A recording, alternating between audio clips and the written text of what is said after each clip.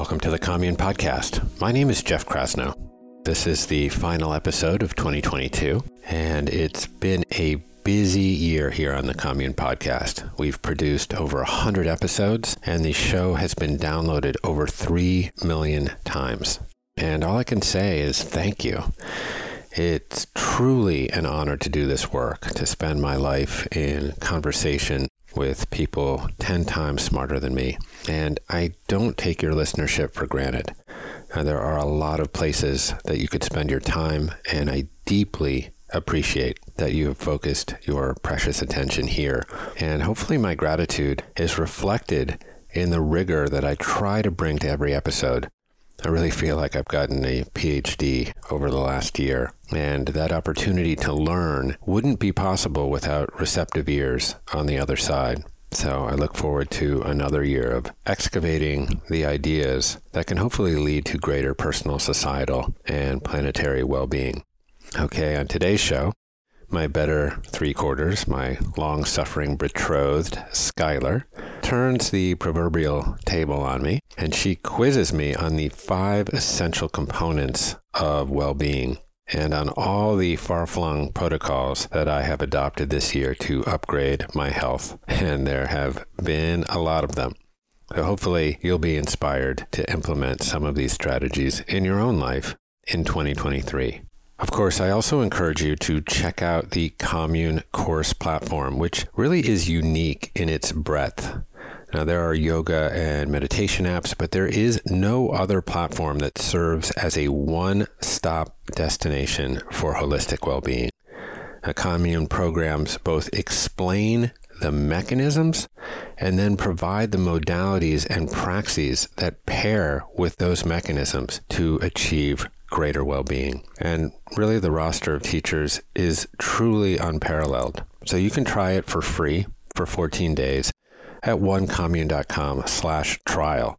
And please subscribe to the podcast on Apple Podcasts or your favorite podcatcher. It really does make a huge difference in the viability of the show to have more subscribers and more reviews. So thank you for that. And without further delay, here's my conversation with Schuyler.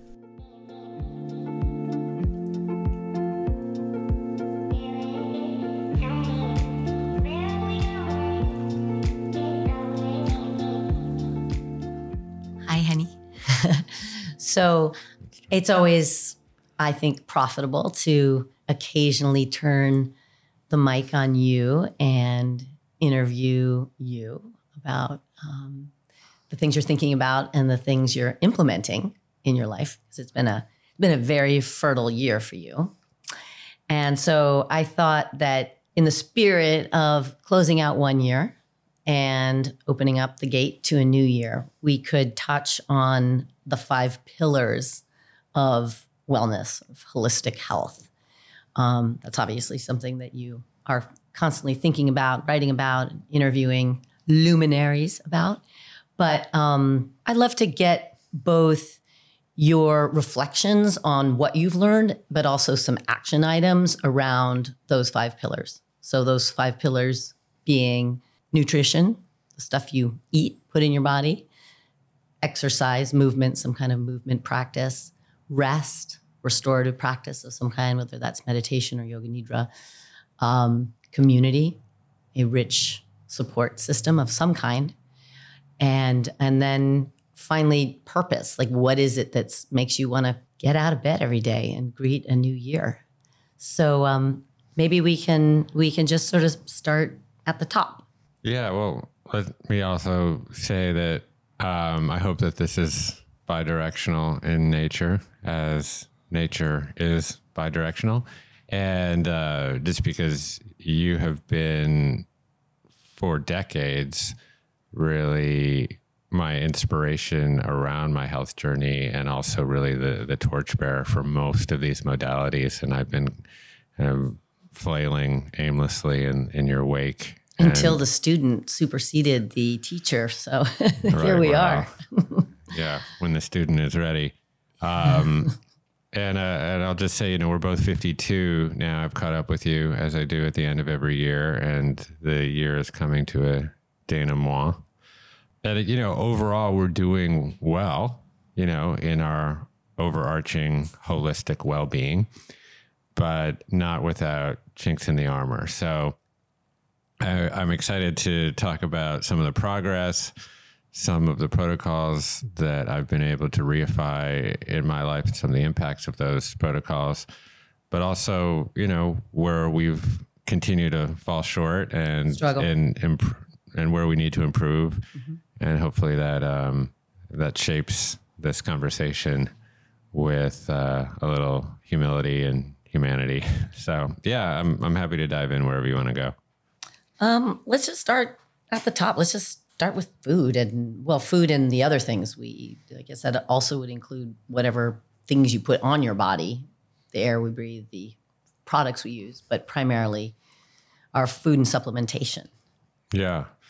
For decades, we've been together for going on 35 years, and we've had numerous bouts with different kinds of food protocols. We were, grilled cheese vegetarians basically in college. Walks, lots of walks and grilled cheese. Yeah. Yeah. In fact, we recently recounted the story of our foray into the John Jay meal services at Columbia University, where we used to go with a garbage bag under the auspices of the most minimal food package that we could muster on our budget, and fill the garbage bag. It was a white Glad garbage bag with all of the vegetables from the vegetable trays that populated the salad bar.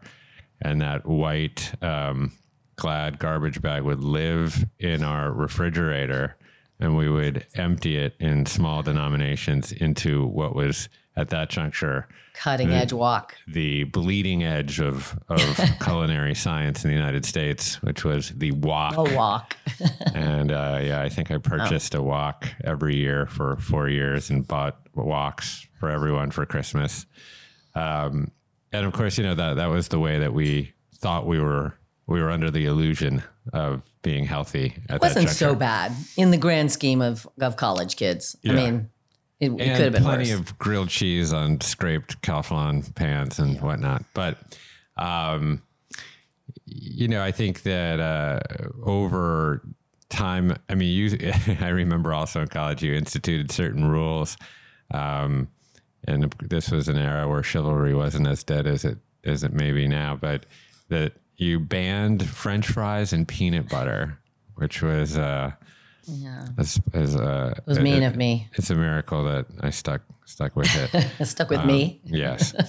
But I was always under the impression that I was eating a very healthy diet. And, as you mentioned, this year was a relatively fertile year for my health and instituting various health protocols. And one of those kind of eye-opening moments for me was when I started to wear the continuous glucose monitor. And I was all of a sudden had a window into my metabolic health and discovered that I was essentially running pre-diabetic blood sugar levels. So fasting glucose levels of, somewhere in the 120 milligrams per deciliter range, and then spiking up into, the 200 range. Maybe you can break that down a little bit in layperson's terms, like. Okay. So for me, because so I'm a layperson about these things. Yeah. So, you metabolize food. So metabolism is essentially the body's process of converting food into energy. And that has a whole variety of steps, which I won't go into too much, but essentially you're absorbing food through or macronutrients through your small intestine into your bloodstream. And you can absorb, glucose or fat or proteins. If you're absorbing too much glucose and you're running high blood glucose levels, that is an indication of metabolic dysfunction. You're putting a lot of stress on your pancreas to produce the hormone insulin to get that glucose into your cells for energy production. Over time, you can become insulin resistant. And then it's also the precursor for type 2 diabetes, cardiovascular disease, stroke, and even dementia and Alzheimer's. In fact, Alzheimer's has been dubbed type 3 diabetes at this juncture because of it's crazy. Essentially insulin resistance in your neurons because your brain requires a tremendous amount of energy, and your like 20% of our food goes to our brain or something. Yeah, 20% of the overall energy allocation, basically. And so, when you're running high blood glucose levels, essentially that's an indication that you're running high insulin levels, but it's also an indication that the glucose is not getting into your cells for energy production. And then that excess glucose can get stored as glycogen, essentially glucose for a rainy day in your liver. But otherwise it gets stored as adipose tissue, as fat, often visceral fat, adipocytes, triglycerides, basically often in your midsection. And that kind of fat can be very inflammatory, and obesity is obviously very correlated with all of those diseases. We can kind of get into that a little bit maybe when we talk about exercise, but and then also excess glucose in your blood stream can also add to inflammation. It can get glycated, essentially create what's known as advanced glycation end products, which is inflammation that circulates around your vascular system and can pock up your endothelium and lead to cardiovascular disease. You're verging off the layperson's language, but I get the top line. You asked. So anyways, I was running basically high blood glucose levels. And what was it primarily that would spike them?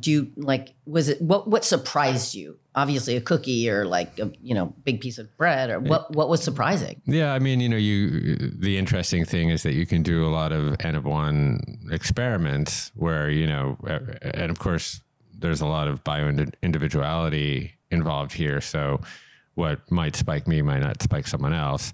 But, the typical suspects were certainly on display, refined sugars, refined grains, ultra processed foods, but then also healthy foods when eaten on their own.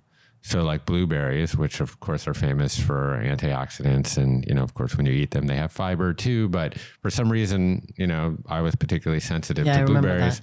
So weird. When I ate them outside of a matrix, so when I ate them alone, but then when I, ate them with fiber and fat, then I didn't see the same spike. So a lot of that is learning how to cadence your consumption and eating foods that might otherwise spike you, or carbs kind of in the right order. In any case, it was an eye opener for me to see, that I was pre-diabetic. It was an eye opener for me. Yeah. I mean, just to sort of back this up a little bit, one of the dynamics of ourselves for our entire relationship was that, I could basically eat pretty much anything. I mean, I eat very healthily, but still I never really don't gain weight easily. And you always could look at a bagel and get a little, subcutaneous fat lining. Yeah. And we would sort of, I feel like for many, many years, pretty much our whole relationship, we more or less ate the same number of calories. And we just had an understanding that you had kind of bad genes in that department. And I was blessed with good genes in that department. And what's been totally mind-boggling to me is that, genetics aren't in fact destiny. And that you have you are this crazy living lab rat of hacking your microbiome and your cardiovascular, I guess your metabolic health, I guess, is the main thing. You about faced your metabolic health. My insulin resistance is essentially my determination. And there's a whole variety of mechanisms at play or protocols at play, I think, that influenced that reversal. The first key was just acknowledging it and seeing it, because I could have easily just kept kind of, not limping along. I had a fine life. But as you say, I would, absorb glucose kind of almost through your eyeballs, osmosis, yeah, and or seemingly, and this is a common trope that my metabolism is, I just don't have good metabolism. Right. That was sort of our line. I mean, it's sort of it's like, and it's not that story that we told about you forever. Yeah. Well, and it's not that metabolism is completely disconnected from genetics, but it is highly influenceable, right? Through a whole variety of different means. So, why was I insulin resistant? Well, I mean, there's a whole bunch of different factors that could point to that. I mean, certainly I've never been a very good sleeper.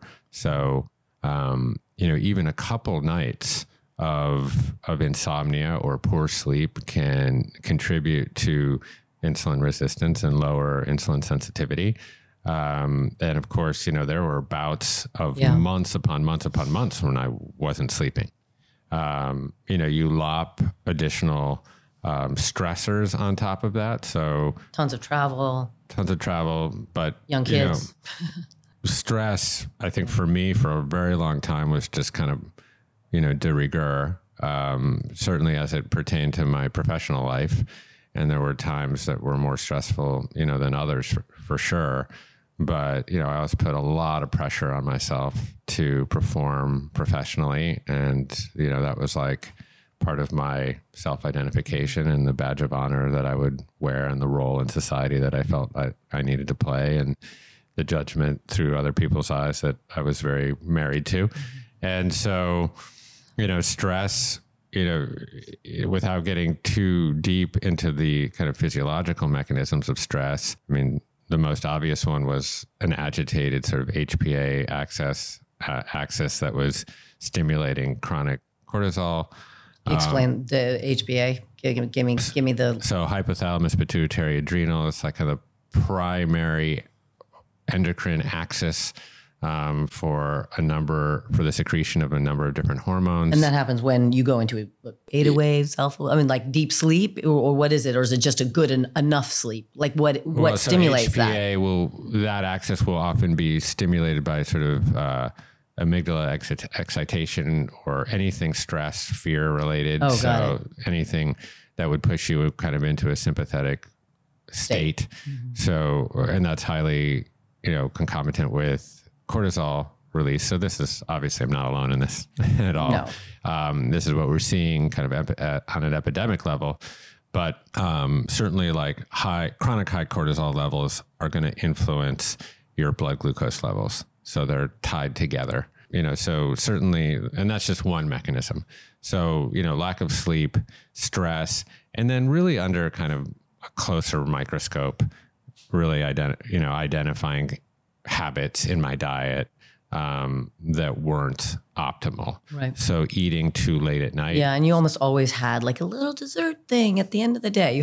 You always had a little dessert thing. A little dessert thing often. Right and before then just, bed. Not particularly mindful about the cadence of eating, and not adopting other protocols that I've since adopted around like hydrotherapy and fasting and all these other kinds of things that then kind of fit into this larger metabolic health piece. Matrix. Yeah.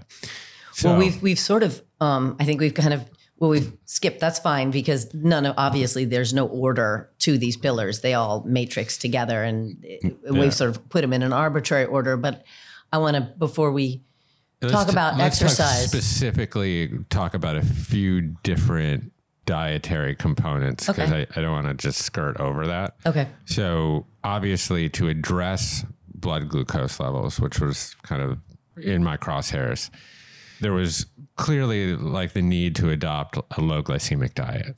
So eliminate refined sugars, refined grains, and any ultra processed foods. I wasn't eating a lot of ultra processed foods in general, but I sort of laid down a rule for myself of like, I'm not going to eat anything in a package. Now, of course, I'm not fundamentalist about that, but primarily was very, very good about that for about a year.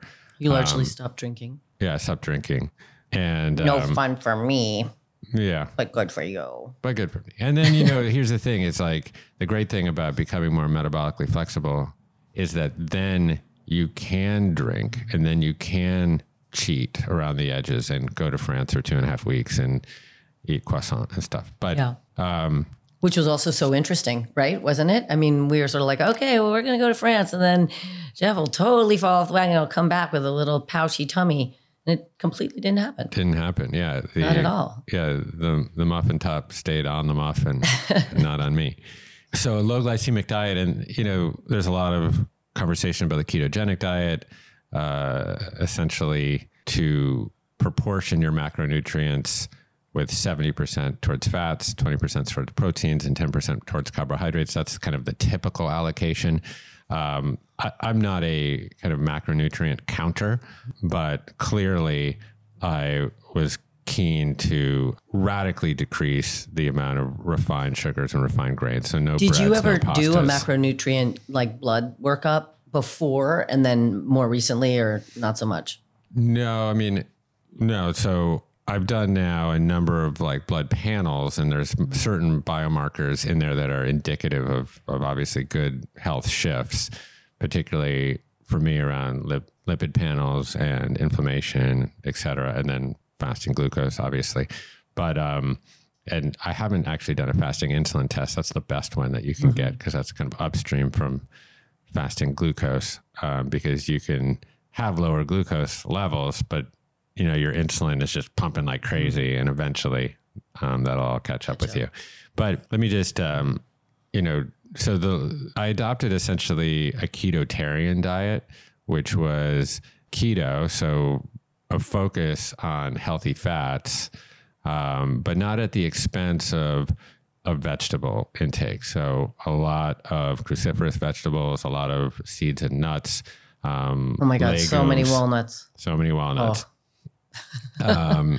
And tons of salads, occasional very, very high quality fatty fish, line caught, high grade salmon and tuna, etc.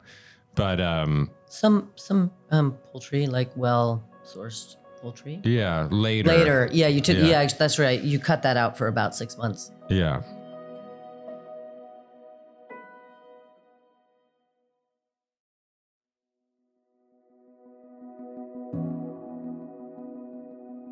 Why cut out poultry, for example, or like grass-fed red meat? Like, what's the big no-no as you're trying to do a reboot? This gets into all sorts of issues around meat and your gut. And so obviously there are certain nutrients that are more bioavailable in meat, certain amino acids that are more bioavailable in meat, but you can get all of your essential amino acids, essentially all the amino acids, the 9 that your body does not make endogenously. You can exogenously consume those through plants, no problem. Mushrooms, quinoa, all sorts of right. plants. You just can't be a grilled cheese sandwich vegetarian. You just have to work a little harder. You got to work harder. But all the protein. Amino acids are in plants. And, there are other compounds in meat that you have to then probably supplement for, or be careful that you're getting enough creatine, taurine. B12, right? Isn't there a whole B12 thing that you can't actually get except from, am I wrong about that? Between B12 and B9. But, then you can supplement with a B complex. And I do. And that's a whole conversation we can get into around supplementation. And that's obviously an area that you've led in the relationship for some time. But essentially adopting that ketotarian protocol really did work. I could see, with my glucose monitor, the impacts of that diet. It wasn't immediate, but it was within a month or 2 months, really, that I could see my levels start to drop. And do you think you'll keep it on in 2023? Yeah, I think I'll keep it on and off. I have become sort of more intuitively aware of my body and how it's doing. You don't believe in intuition, I don't believe in gut instinct. I believe in intuition as a refined skill and the ability to recognize patterns. All right, so I buy that. Because I have lots of intuitions, but I would say they're generally grounded in experience. It's nothing airy-fairy, but for many years, I had all kinds of food protocols for our family that were not, I mean, I knew nothing about macronutrients or gut health. And I was just like, we should be eating, everybody has to eat my sauerkraut. Yeah. And I just force feed the sauerkraut to everybody in the family, everyone, there was a lot of raw, we had that raw milk co-op but I didn't really, it was never grounded. I didn't never feel like it had to be grounded in an understanding of science. It did honestly feel pretty just logical. You might say intuitive. Yeah. I think, intuition, I think, can be refined as a product of direct experience, and you can become more present with your body and how it's feeling, and recognize certain feelings without necessarily assigning semiotics or symbols or words or mechanism on top of that. Now, I think to do them hand in hand is probably the best because you're like, okay, I'm feeling a greater inflammation in my body. Maybe you're not looking at your C-reactive protein biomarker, but you're feeling that inflammation. So that is, in the end, the feeling is the actual territory. The biomarker is the map. So you really want to, in the end, know the territory and not just the map. The menu is not the food. In the end of the day, you eat the food, you don't eat the menu. So the menu is the biomarker, or the map is the biomarker. Right. And but sometimes the direct experience is I think at the end of the day, like that is life. That's doing, whatever. There's no symbol for it. But if you're wearing like a continuous glucose monitor and you're like, oh wow, and then I like, wow, I really spiked after I had that thing I thought was kind of healthy, and then I got super tired. That sort of like direct mapping and layering of actual science on top of your feeling state is super effective. But there's also stuff. I mean, like NSAIDs, like you used to eat NSAIDs like candy because you had so much pain in your hip and back from your messed up hip. And I was always like, you have to get off those. But I didn't know why. I just absolutely knew that NSAIDs were bad news for your gut. I mean, I'd read some, somewhat woo-woo science around that at some point, but then I was also pretty clear, but you, being the person that you are, had to actually dig into the science behind it before you were like, okay, I'm cutting this off. And it's just really, it's interesting. I mean, I think one of the things that as, we get more mature, and if we're on a journey of trying to better ourselves and honestly look at where in these 5 pillars we fall short, like where we're fooling ourselves, like where we're actually living a fantasy. One of the first pieces to success in that is deciding who you are. Like, what kind of a learner are you? Do you need to like really dig into the science, or otherwise it's not really going to land? Or are you just good with, I pretty much understand that, and that totally makes sense, and I'm like inspired. Like what inspires you? Which I suppose is a piece of purpose, really. Like what makes you feel like you're ready to like say no to some things that are really freaking delicious and fun, but you have enough belief around. I think it somewhat depends if your goal is to just optimize your own personal health, or if your goal and your job is to communicate it to other people. It that has great impact in terms of how one approaches these topics. Right. Of course, I'm a communicator of health, and I can't just say, well, it makes me feel great. That doesn't really hold a lot of water. So when you're talking about non-steroidal anti-inflammatories like Advil. Et cetera, yes, those do provide some degree of relief, and there are intelligent applications for NSAIDs from time to time. Of course, I think in our culture we tend to abuse everything. Pharmaceuticals, and particularly with NSAIDs, and then this really kind of cuts back to my personal journey, is the elimination of NSAIDs in combination with a whole bunch of other factors. So the consumption of probiotics, both in supplement form, but clearly in your wonderful kraut that you so dutifully make for the family and push on us like a like a drug dealer, has contributed to a realignment or a eubiosis, I guess you would call it, in my gut. So if I could trace... What is eubiosis? Sort of healthy balance, more or less. So you hear about dysbiosis, which is an unhealthy, like an imbalance in the gut between different kinds of bacteria, where you start to feed the bad bacteria and deprive the good bacteria. And over time, that can lead to what is known as leaky gut or intestinal permeability, where the tight junctions in the epithelium in your colon become kind of disjointed and pulled apart, and endotoxins and these things called LPSs, lipopolysaccharides, which are sort of the breakdown of bacterial walls, start to flow into your bloodstream, and your immune... Is the glucose monitor like demonstrating that? Is that linked at all to high glucose levels? It is, but you're not going to see that directly through your glucose monitor. So what I'm talking about... It's more symptomatic. Yeah. So what I'm talking about is endotoxemia, which is essentially stimulating or triggering your immune system to then send an inflammatory response to what it thinks is an invader. But it's really just toxins or unidentifiable compounds entering your bloodstream through a leaky gut. Is that the gut-brain, called the gut-brain axis?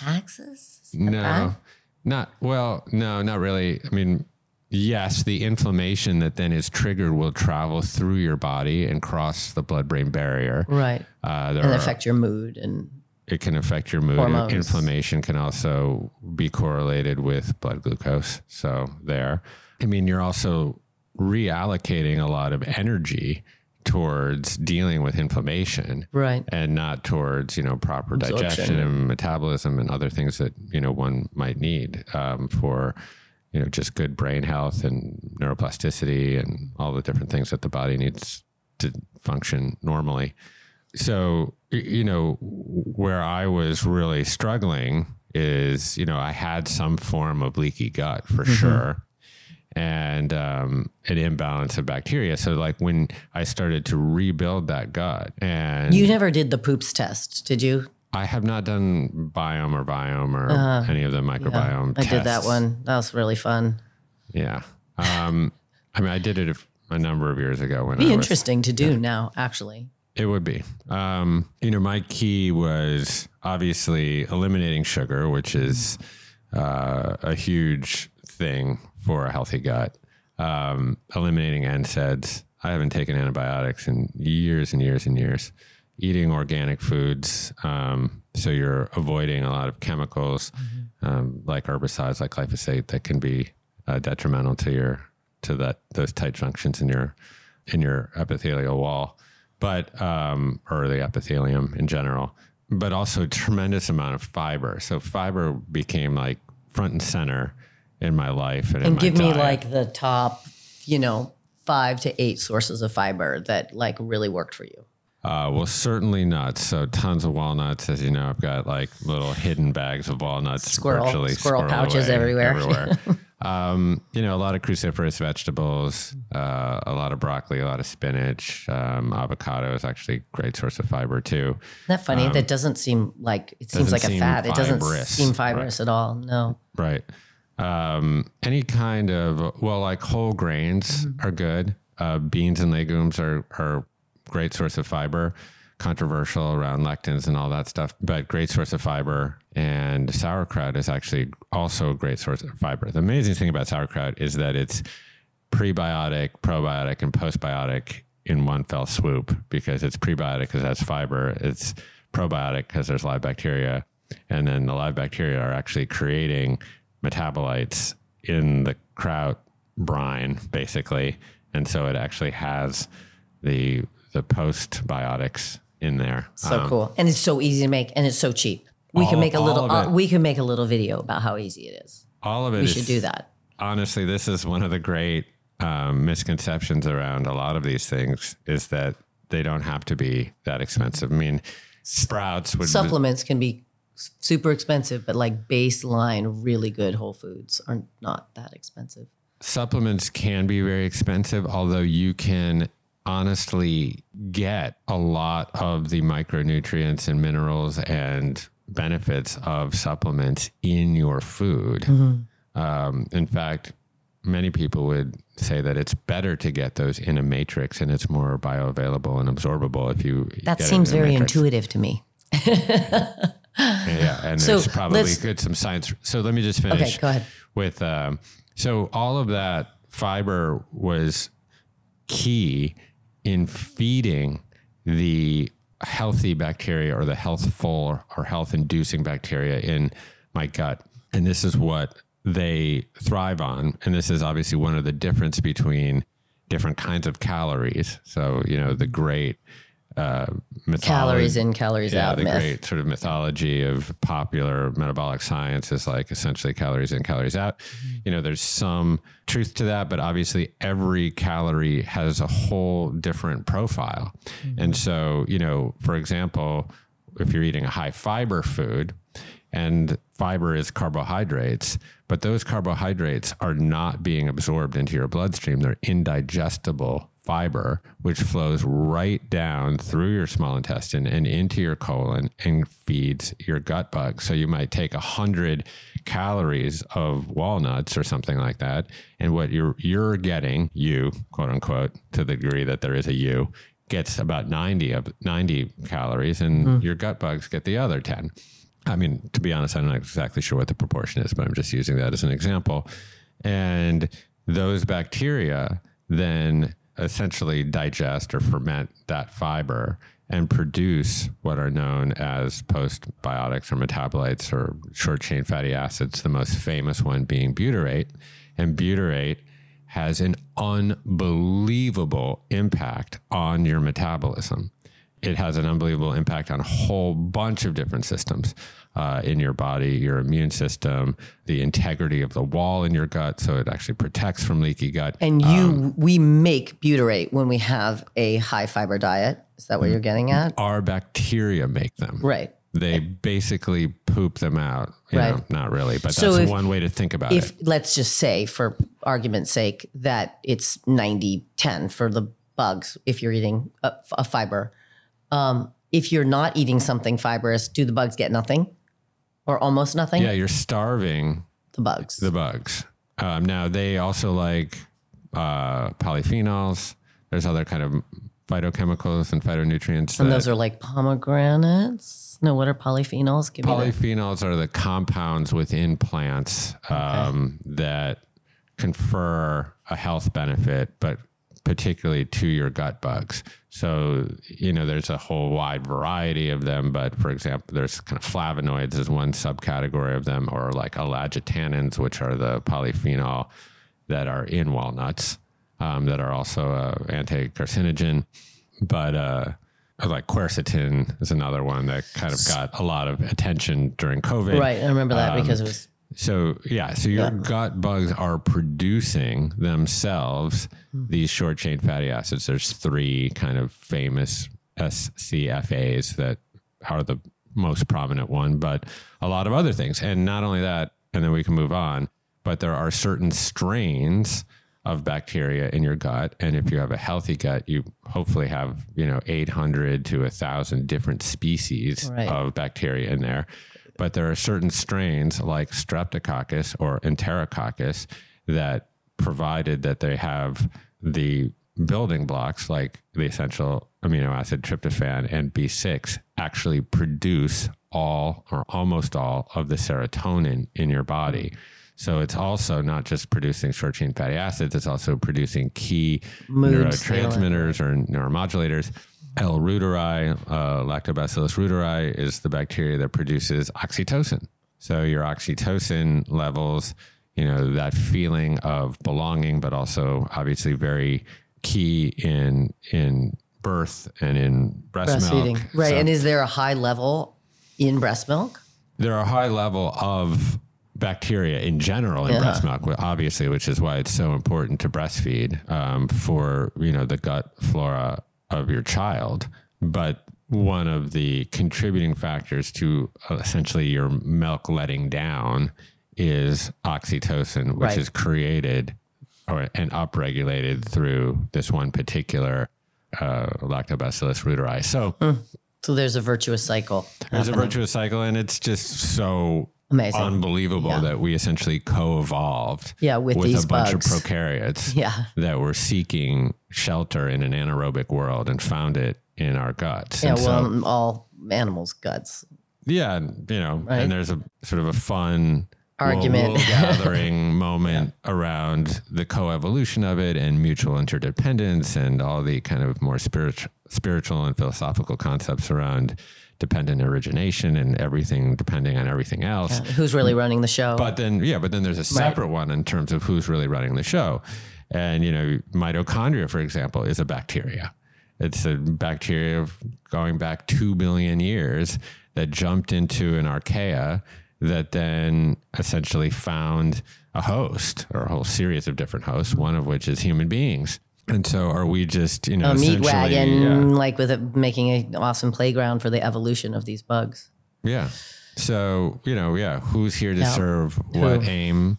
And, you can also see your own health through a bacteria's eye of the world, or your mitochondria's vision of the world.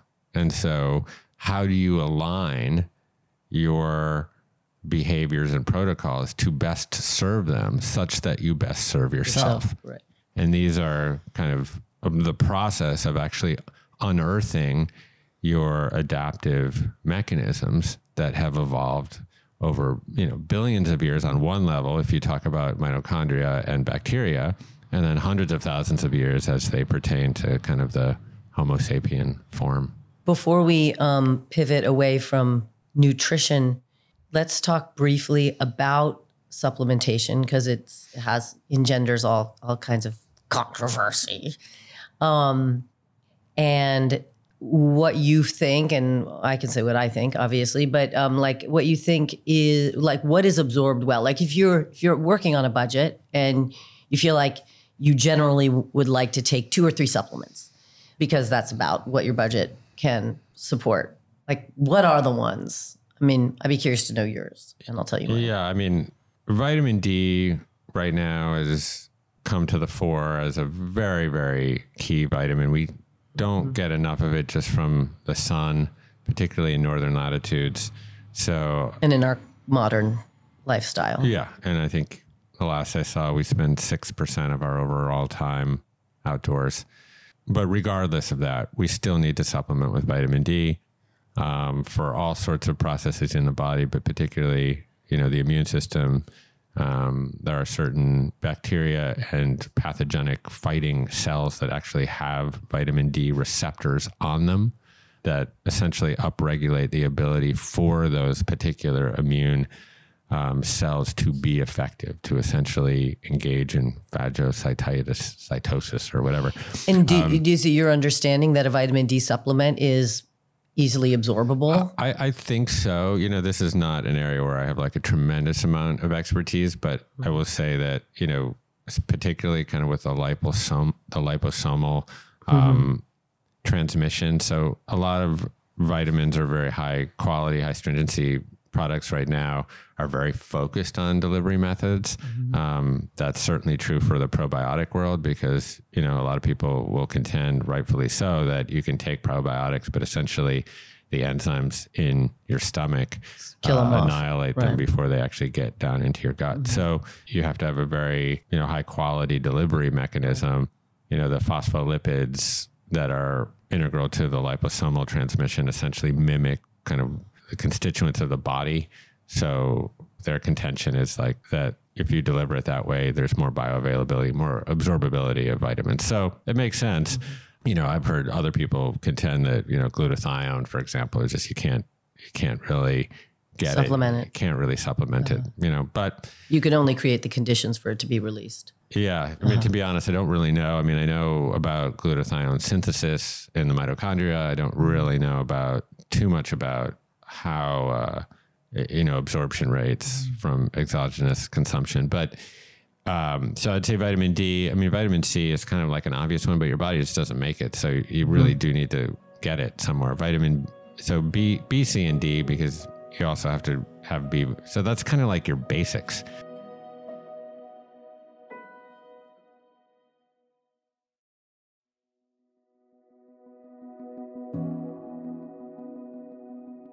And do you think if you're taking like a high quality multivitamin, you think you're getting that?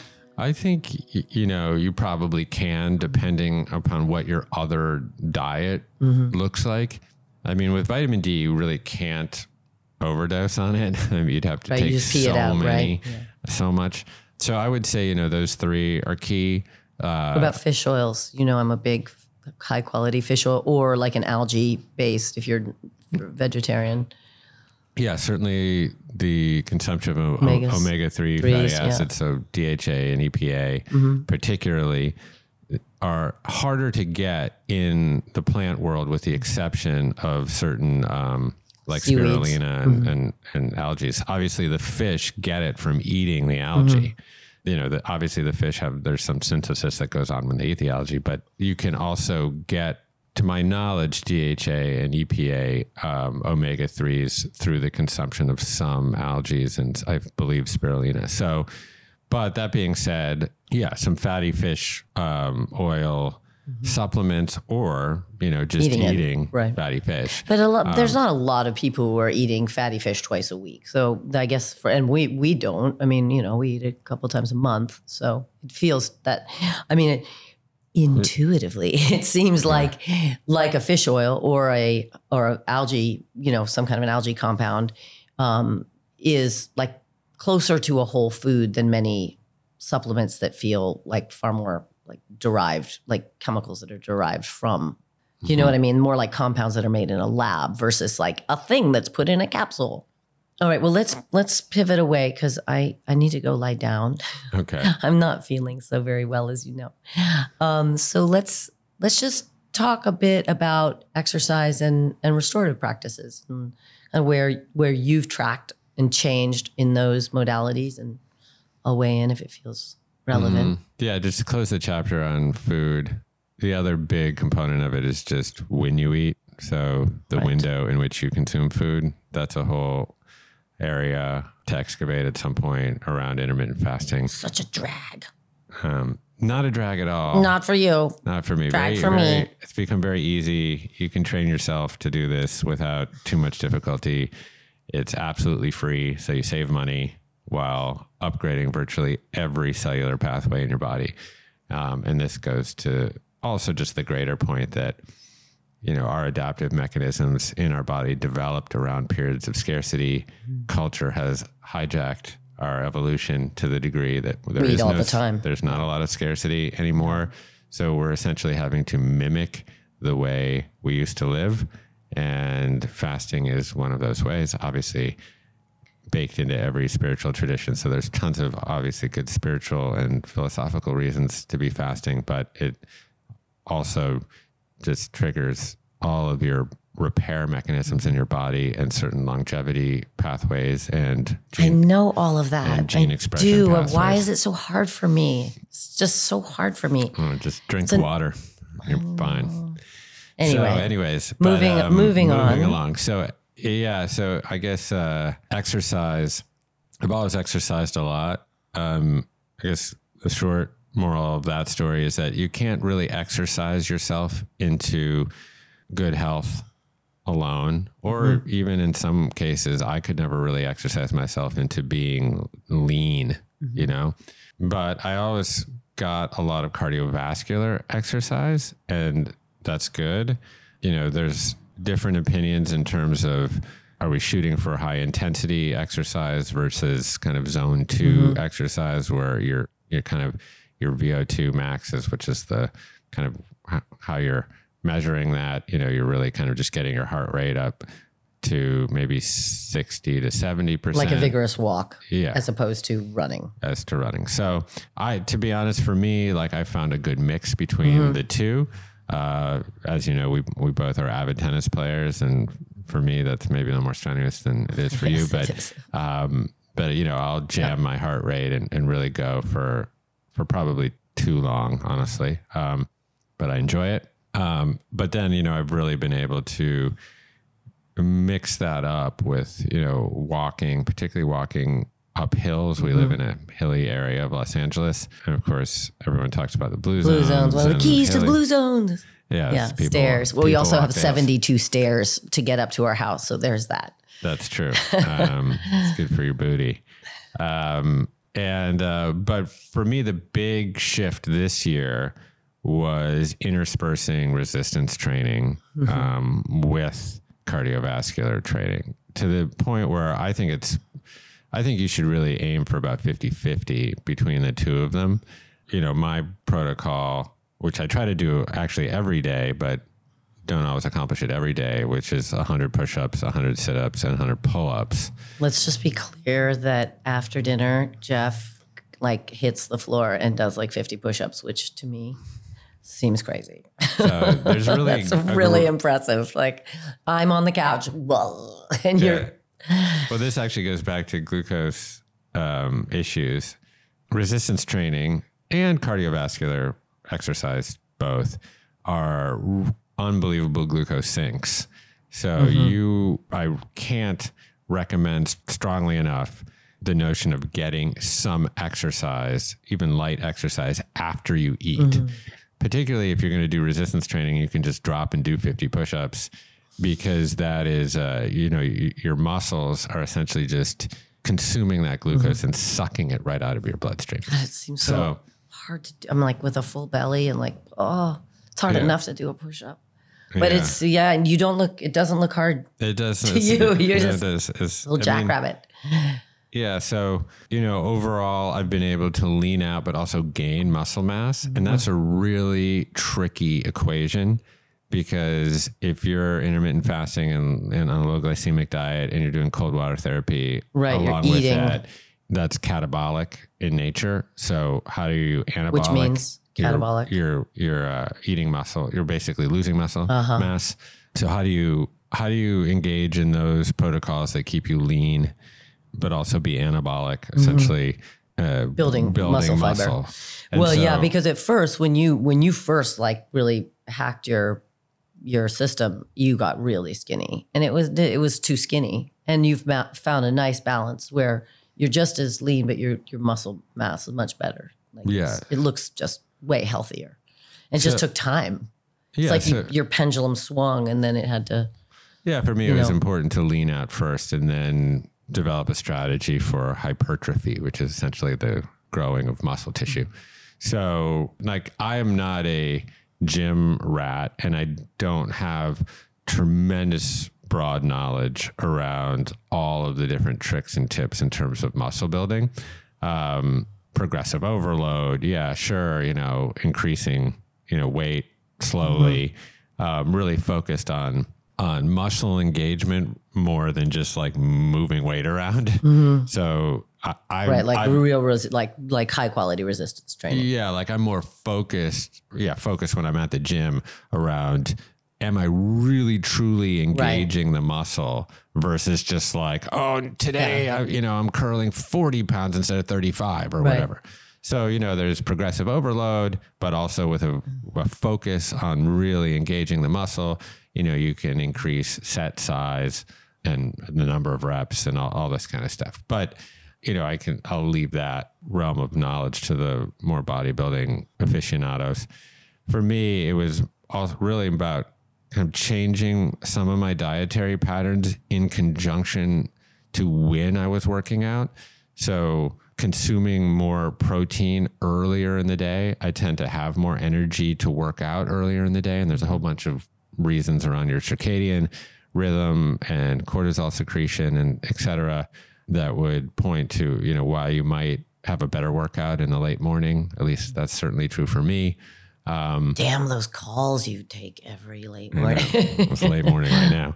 And your body is just more able to metabolize protein earlier in the day. And so, we're in the habit culturally of having these big, heavy dinners. Yeah. You could really engineer your life in a way or to balance kind of, your social activity with your own health. You'd eat smaller dinners, lighter dinners, and concentrate, your protein consumption earlier in the that, day. of course, is sometimes at cross with community, because we are a culture where we almost all, enjoy a big dinner together. And that is super important. Absolutely. As well. But yeah, and this is where you can't be too fundamentalist about any of this stuff. We haven't talked about community yet, but certainly we're headed into the holiday season now, even though this may air sometime later than the holiday season. And this is the time where we hopefully have the opportunity to linger around languorous friends and family and adopted family. Communal tables and, and have that kind of interaction that's very meaningful. That's fine to eat a big meal, sometimes. Like, that's just fine. As long you can as also be at the table without gorging yourself. So hard. But in any case, so, for me, it was like, introducing more resistance training and tinkering with my diet such that I was actually aligning the proper nutrients with that resistance training at the right time in order to build muscle. And so far it's been pretty good. It's worked pretty well. I see you with your shirt off quite regularly, and it is working very nicely. Yeah. Good job, Krasner. And it's also just from a more direct experience perspective. Yeah, I was one of those kids that had to cheat to do one pull-up. I remember the presidential fitness medals of honor or whatever. They used to come down by your public school. And I always had to wait till someone was turning their head, and then I would jump up and be like, one.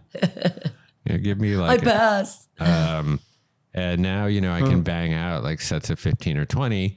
And pull-ups are just the most incredible whole body. Yeah, it is. It's so I can do 2. Yeah, you can just engage your entire core. It's core, quads, shoulders, back. It's all of it. And then you can do the knee raises and all that kind of stuff. So it just feels great to be stronger than the weight of your body. Mm-hmm. There's something there. Yeah, defying gravity in a way. No. I think we're pretty good on that. So, of course, the twin of exercise, of doing, is relaxing, undoing, unwinding, which would be, I guess, our third pillar. So you've definitely developed a more rigorous meditation practice these last couple of years.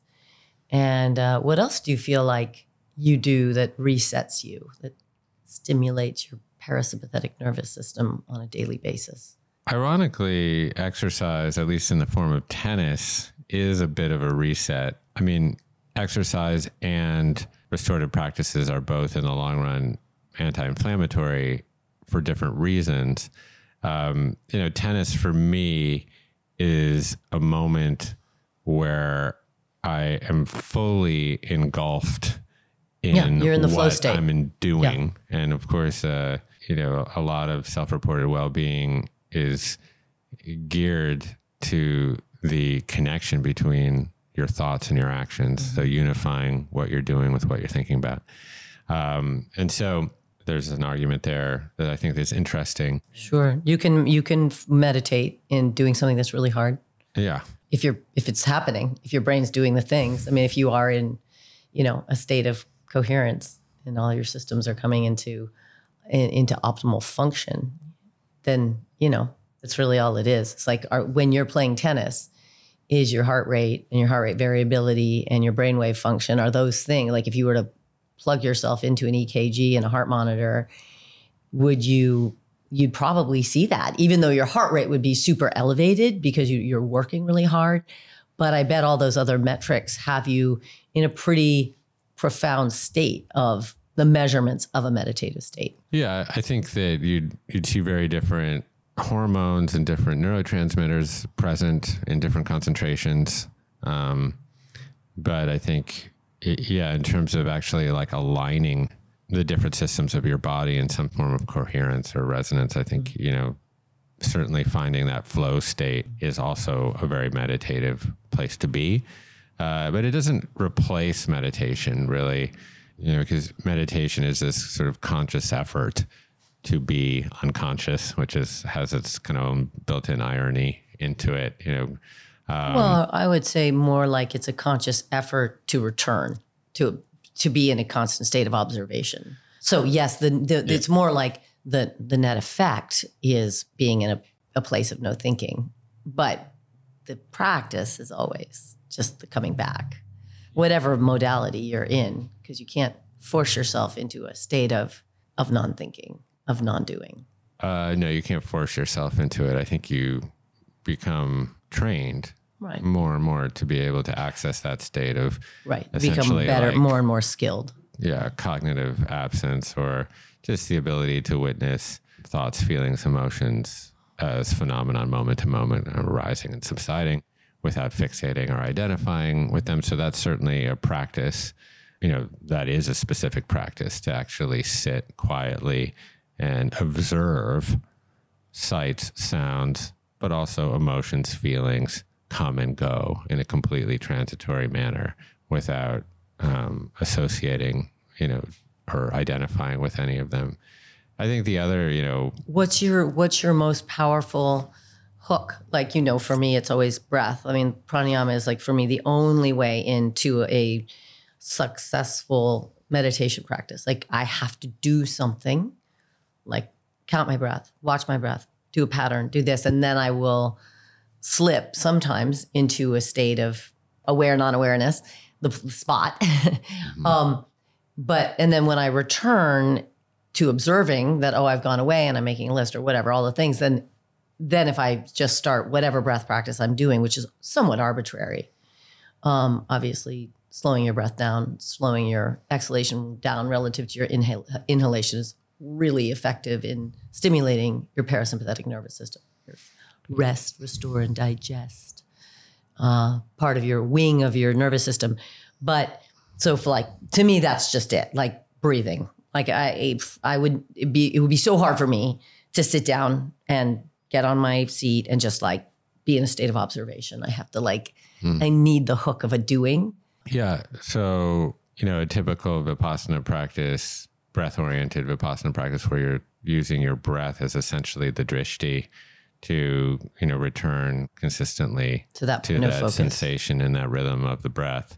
That's certainly a very, very effective practice. But traditionally, and from a Vipassana, correct me if I'm wrong, but there's no artifice to the breath. You are just observing the quality of your breath as your body breathes itself, instead of layering on a technique in order to affect both a nervous system response and also like a clearer point of focus. Is that right? Because I don't know. Yeah, I don't know. I mean, if Vipassana would be categorized as only unconscious breath versus conscious breath, or essentially letting your breath exist as it exists on its own. Right. And then observing it. Yeah. I think obviously the breath is this doorway into the subconscious because it's bidirectional. It's something that happens below the crust of consciousness. And we can control it. And you can control it. And, and you can leverage it to move between states. Mm-hmm. Obviously, oftentimes what we're trying to do is de-stress and relieve anxiety and move from sympathetic to parasympathetic, but you can also you should do my opposite. Course next month, Krasno. I'm going to toot my own horn. We'll do your course. But then you can also do the opposite. Sometimes you want more focus, you want more energy, you want more epinephrine and adrenaline. And so, like Wim Hof breath or Tumo breath, for example, is really... Or just really fast, like percussive inhalation and exhalation. Yeah, it's really geared to stimulate the other direction, which is actually invoke more of a sympathetic state, which can be very useful prior to a learning bout or a athletic endeavor, etc. Well, also really powerful in actively stimulating your sympathetic nervous system and then consciously stimulating your parasympathetic nervous system, which is just it's like putting your nervous system into weight training, essentially. It's like giving you nervous system flexibility, which is heart rate variability, which one can measure. I'm really interested in heart rate variability. And it's one of the things that I want to do in the new year. There's a couple of apps. There's obviously wearables, but I'm really interested in actually dialing into some of geeking out on that science. Though I'm not generally so attracted to the wearables and science of it, but I think that's one that really speaks to my interest point. Yeah. Well, the Aura Ring measures heart rate variability. So does Apollo Neuro. Right. So those are a couple that you can use. I think, for me, that practice of establishing some form of drishti, whether or not that's the breath or a gaze point or a mantra that you either say out loud or say to yourself, it could be mala beads. Essentially, there's all sorts of different tricks and tools that you can use to establish a single pointedness of mind. Where you return to. Yeah. Dhyana, Chan, Zen. These are all traditions around, that concept. And yeah, like what you say, the real practice is returning to that drishti. And in many ways, one's happiness is based on how the duration it takes to return to that particular drishti. And that's a wonderful practice.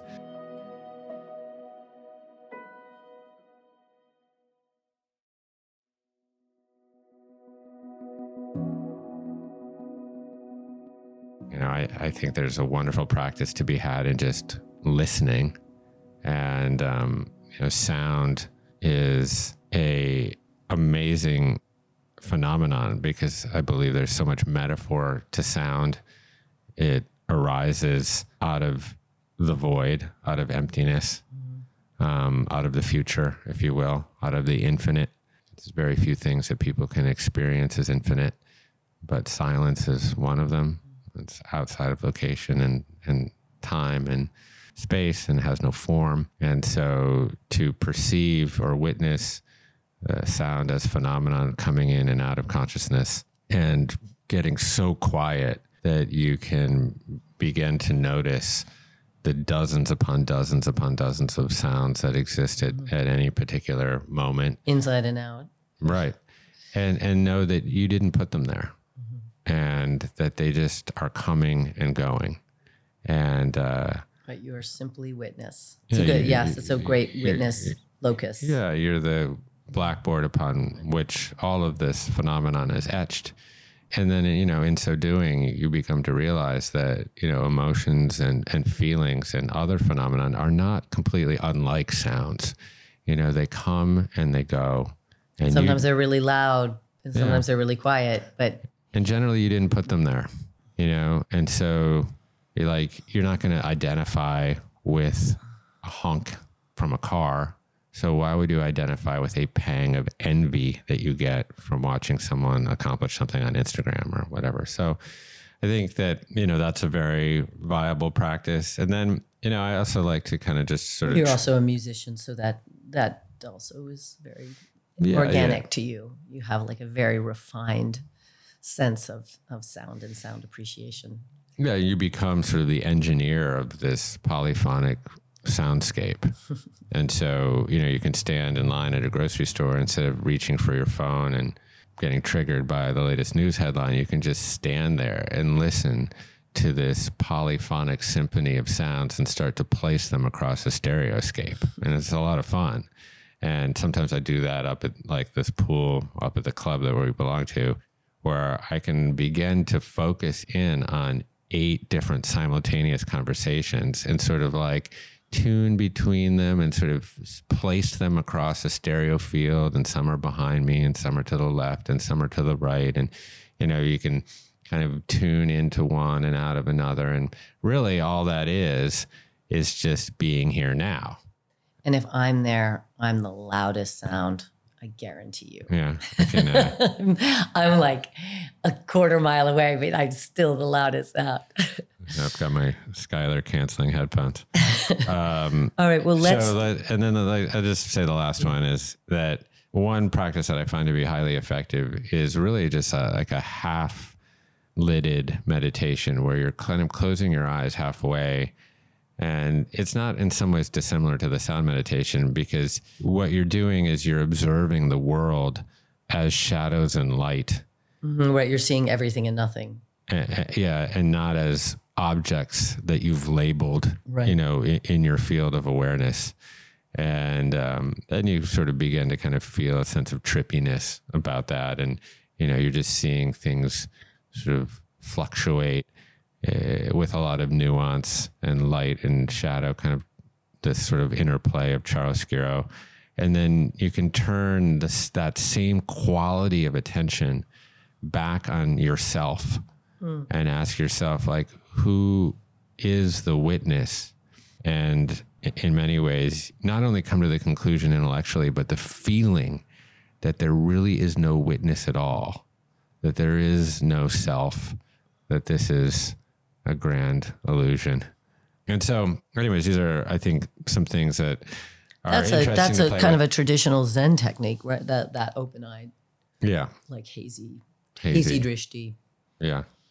And I think, you know, we don't have to take the conversation there, but the breakdown of this constant duality between witness and phenomenon, or subject, object, or observer and the observed thing, you know, begins to really break down, and life becomes felt as just a singular happening. And, you know, this is really, really interesting within the context of quantum physics and relativity theory, and essentially how phenomenon appears within the universe, and the requirement that there is a participant within all phenomenon, and there is no singular, fixed, fundamental right thing, that all of it exists somewhat subjectively. And yet that explicit difference shares an implicit unity. And these are the philosophical paradoxes that are fun to unwind. Anyways. Great soup of eating from the great soup of consciousness. Yeah. I mean, I think, like, for example, if you were to stare at the Big Dipper, you know, you're very used to, like, the stars in their own position, you know, creating the outline of this particular shape in the sky. But, you know, if you were on Jupiter, or even on another place on planet Earth, the position of those stars would look completely different. So what is the true position of those stars? Well, there isn't a true position of those stars. Is that they require the participant. Witness. And then when you begin to sort of unpack what that means, is that every single phenomenon that arises within consciousness is part of a relationship. Or every phenomenon that arises in and out of consciousness is a part of a relationship. And then, you know, you start to look at, like, physics of, like, okay, we can't even observe a particle without influencing the behavior of that particle. Which is crazy to even quite wrap your head around. Yeah. But I mean, this speaks to the core of Buddhism, the core of dependent origination, and these ideas, you know, that we aren't separate individuals living in some separate external universe, that we are it, and that we are tied into an absolutely mutually interdependent fabric or web of life in which everything is dependent on everything else. And, you know, there's some physics to that too.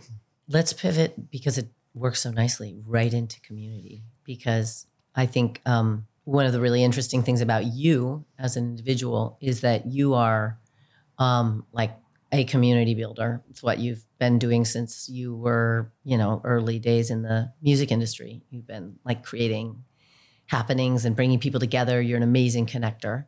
And at the same time, you're a little bit reclusive and actually really thrive on a whole lot of alone time.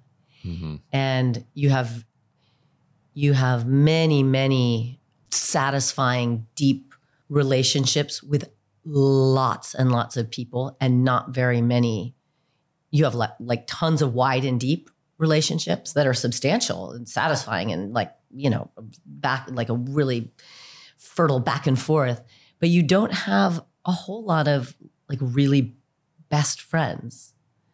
And it's interesting. It's just something I've always been fascinated by you, because you so clearly thrive on the community piece, but you also don't seem to need a whole lot of deep friendships, extensive friendships. Yeah. I mean, I think, you know, part of that is slowly becoming whole over time, oneself. And so one reduces needs and I don't really need like thrust the requirements of my ego on a lot of people. So I think this is a phenomenon of the second half of life, to be honest. And this is actually baked into all sorts of traditions. No, I think it's your personality, because I think there are people who are incredibly social and gregarious, and it's not a deficit of their, egoic health. It's just who they are. I mean, I'm more social than you are, but you are far more, you have so many more really substantial acquaintances. Yeah, I'm not saying it's not germane to my personality. I just see this baked into a lot of traditions where, in Taoism, you're more likely to be sort of a Confucianist in your early life, and, you're playing along with societal rituals and you're engaged in, being a family person if you have a family and then, you become an empty nester, and then all of a sudden, you're meandering around a misty mountaintop, with a long white beard. This is what happens. I mean, it's also baked into Hinduism. I mean, you kind of start as a student, in brahmacharya, and then you become a householder, and then or the equivalent of a householder. And then you have, your eldest son or your daughter marries a man. I mean, this is at least in the tradition, and then you become literally a forest dweller. That's the word in Hindu or in Hindi. And you move out of the house, and, now you go on your walkabout. And you go on your walkabout. I'm trying to get you to go on a walkabout. Yeah. You could report back. Yeah. Listen, I think that community, like we just talked about, everything in life is a relationship. You can't divorce yourself from being in relationship.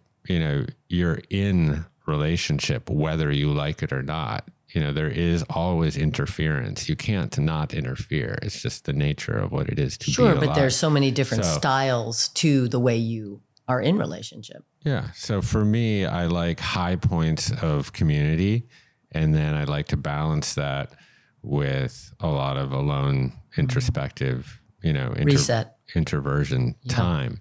And, some people are very energized by community. I'm energized by community when it's happening, but then I'm exhausted by it on the other side of it, and really do need significant time to gather myself and recoup. Like today after last night. Yeah. I mean, it's also like I get very keyed up on the back end of community, and generally have a hard time sleeping the night that we host events. But again, like one of the best indicators of health and happiness are the number of social connections that you have, period. And, yes, certainly emotional support. Yes, like accountability. Yes, the sharing of interesting ideas and the sharing of thoughts. microbiome. But also the sharing of, the bugs. Of bacteria, the sociogenomic component of community. I mean, just being in connection with other people impacts your epigenetics, essentially what genes turn on and what genes turn off. We were talking about that recently, about how our cells resemble the people we spend time with in certain regards, more than our genetic family because of gene expression. Correct? Because of gene expression and also the microbiome. I mean, generally, like, this is also goes true for like obesity, for example. It's like, generally, rates of obesity are tied to social interaction. So essentially, if your social community is obese, there's a much greater chance that you're going to be obese. And of course, this all makes sense. I mean, if you're in a family or if you're in a community and you're eating certain kinds of food, shared culture, there's all these kinds of sort of social determinants that will kind of influence health and social and logistical, just like literally what's in your refrigerator and what do you do with the people. I mean, are you going out and playing tennis with your friends, or are you hiking with them, or are you, sitting around watching a football game? Yeah, there is no doubt that community is an absolute essential component of health. And for me this year, it's been fun to actually build some new friendships. And not a lot of them, but a few really ones that I actually really, really enjoy. That, there's a lot of intellectual sparring and exchange of kind of ideas that are a little bit bespoke and strange. And, I do get a lot of satisfaction, and I learn a lot in those environments. And that's been fun to be able to build new friendships sort of later in life, because that doesn't happen so often. Right. And it seems like you're now often choosing your friends because of the intellectual sparring more than before. Our friendships largely just came about from circumstance. We did the same things. We went to the same schools. We had kids the same age. And so we fell into rhythms together. And now you're more consciously selective of where you put your time. Decreasing appetite for sugar and small talk, let's just say. I just really can't abide a lot of small talk anymore. It's just, I'm bored with it. And so, I want to choose my conversations relatively carefully. And then just by nature of what I do is I'm in constant, deep motherfucking conversation all the time. Some of them substantial and many of them just business oriented. So it's like constant. Mostly in this exact format. Right. And so I will be in a 3-hour conversation with a gastroenterologist or a neurologist or a neuroscientist or a virologist or, a philosopher or some other mystic and sage or thought leader or author, et cetera. And then on the backside of that, I'm exhausted. Yeah.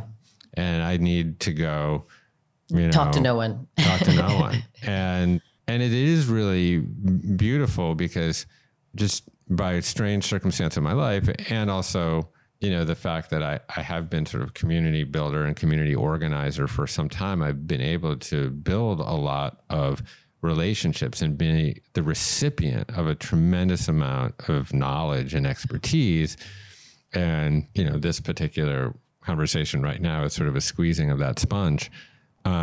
It is generally very gratifying for me to have structured my life around conversations that matter. Yeah, with people who are smarter than you in their own respective field, almost all of them. I mean, you've really put yourself through a PhD program in the last 3 years. It's pretty amazing. I mean, a very odd and diverse and cross-disciplinary PhD, but you really have gone back to school in an autodidactic way.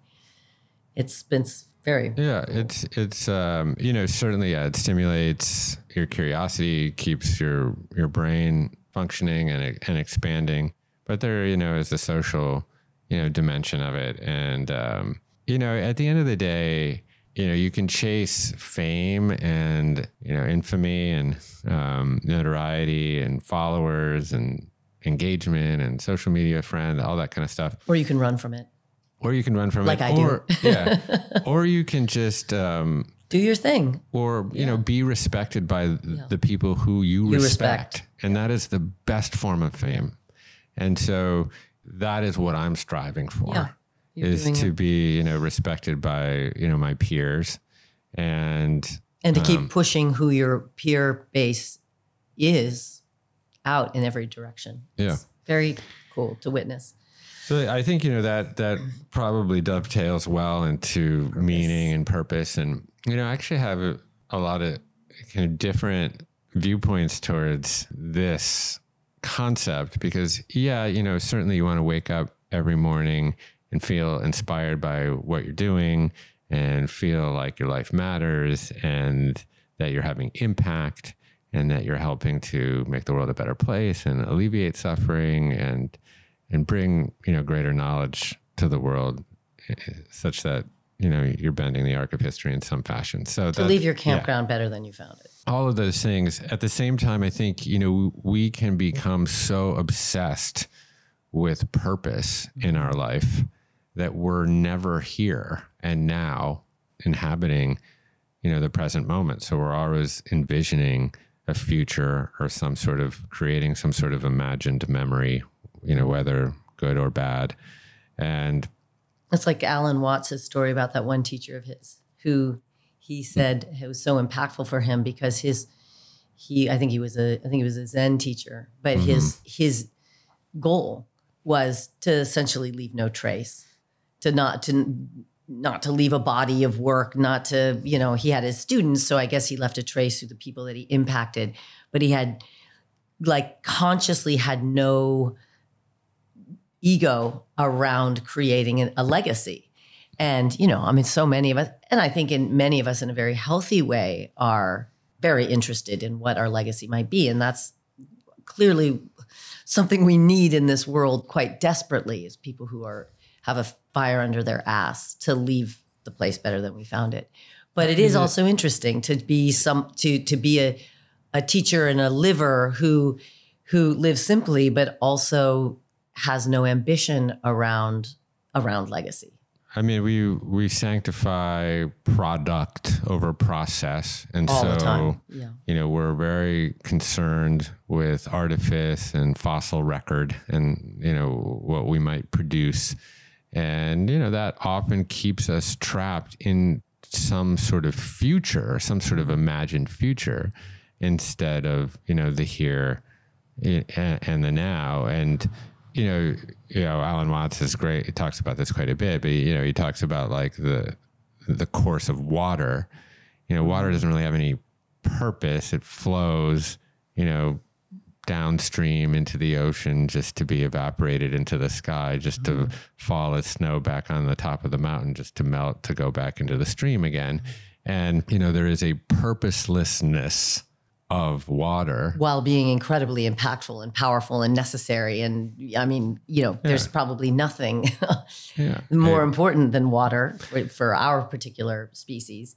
But it is right. It has its just a deep grace. Yeah. It's not that it doesn't have a function, doesn't have utility or function, right. But it doesn't its course doesn't have purpose. Capital P, purpose. And I think about meditation specifically in this regard. I mean, and we've spent most of, or at least I've spent most of our journey together, creating, a bigger tent for meditation or a bigger tent for yoga, quite literally with Wanderlust. And, always using kind of verbiage around like demystifying ancient practices and all this stuff. And sort of hand in hand with that has become the sort of the commodification, commercialization, and popularization of practices like meditation. And so many people are doing it for some purpose, for some reason. Well, I'm going to, perform more optimally at work. Right. I'm going to hack at work. I'm going to get a better ass. I'm going to, There's generally like 6-pack abs, or, I'm going to, grow gray matter in my brain, or, I'm going to lower cortisol levels, or I'm going to increase insulin sensitivity. And all of those things in and of themselves, are fine, but to meditate for a whole litany of goals and purposes completely undermines the point of meditating.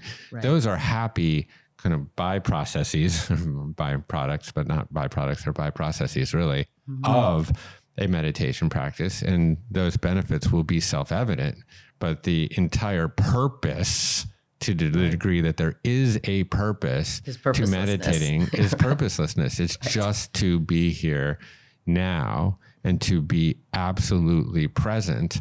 Given the attention economy and the age of distraction, every single ping and ding vying for our conscious awareness moment to moment. I mean, purposelessness might be the best medicine we can possibly apply, and culturally and personally. Yeah, just the ability to cultivate a present moment nostalgia, or a love and yearning for the now, just to completely be present here for each other, is potentially the most precious gift that anyone can give. So your presence. Wouldn't our kids be super pissed if we just wrapped up little notes of love for them and left it under the tree, and there was no iPhone and no vanity desk? Oh man, we would be very unpopular. The present of presence.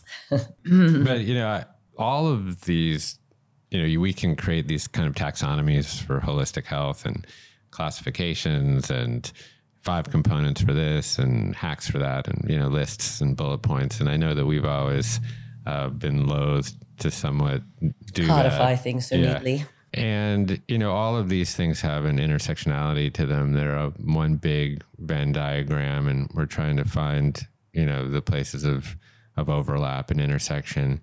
I mean, community and exercise have a tremendous amount of overlap. It's like, playing tennis with your friends or whatever, thing that you like to do. There's a lot of food and community as well. Food and community. Yeah, for sure. And so, none of these things exist on their own. And, health in general, which I've begun to believe is relatively synonymous with happiness, or you certainly can't have happiness without a good degree of health, relies on a whole matrix and interconnection between all of these things. But don't you think that it is useful in the breaking down and in making like a food pyramid of, holistic health goods? It is good to do an inventory. And I would say that's one thing I'm like, not a huge like new year, new you, like make your resolutions. I've never been that attracted to that concept, but I actually do think it's important to do inventory of our lives and to really look in an unemotional, very honest way about where we're doing really well and where we're definitely falling short. I think it's really important because that too is a key part of living an examined life. I agree. I mean, the new year is a superficial superimposition of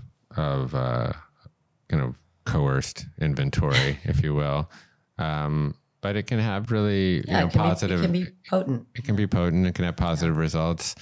Oftentimes when bracketed as resolutions, they kind of end up in the dustbin. And so this is kind of why it's really helpful to think of all of these modalities as not like diets or one-off practices, right. but exercise regimens. Yeah, but just a way to live one's life.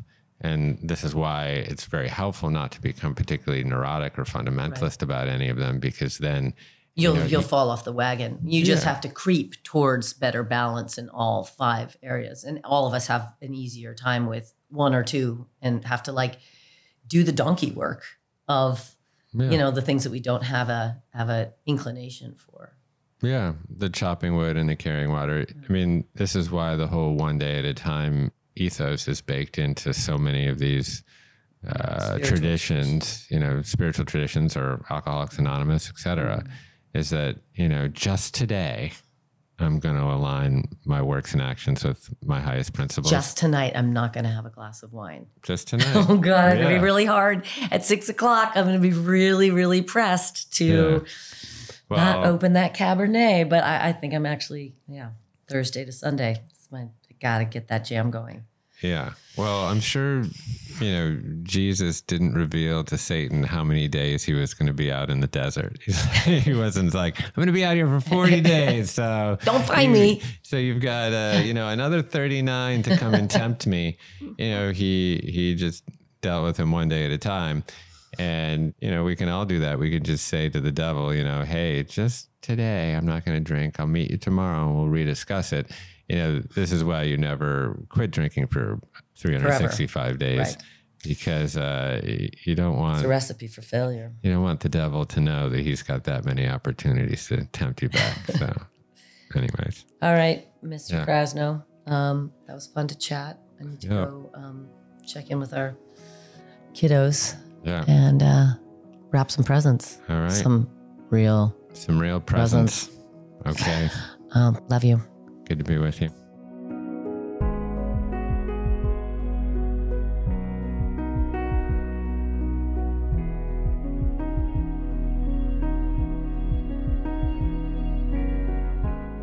Thanks a lot for listening to my conversation with Schuyler. Hopefully you found a few little gems of wisdom in there. Schuyler has a new yoga program launching in February, and Schuyler and I have a number of joint retreats at Commune Topanga coming in 2023. So keep abreast of our various excursions on onecommune.com. And of course, I really encourage you to check out the Commune course platform.